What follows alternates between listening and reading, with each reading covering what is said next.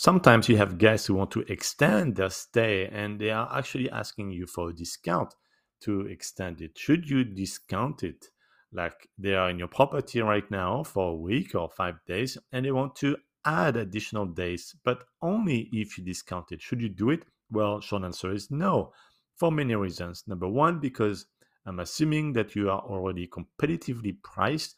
And second, this is going to avoid having an ongoing a negotiation with those guests, which is very time consuming for your virtual assistant and you if you have to vet pricing. And especially when you scale your Airbnb, you're going to have way too many discussion about discounts. So to make it simple, the price is the price in the calendar and there is no additional discount. And it's either they want to stay or not. But I would definitely not discount any additional days or even any days of 365 days a year.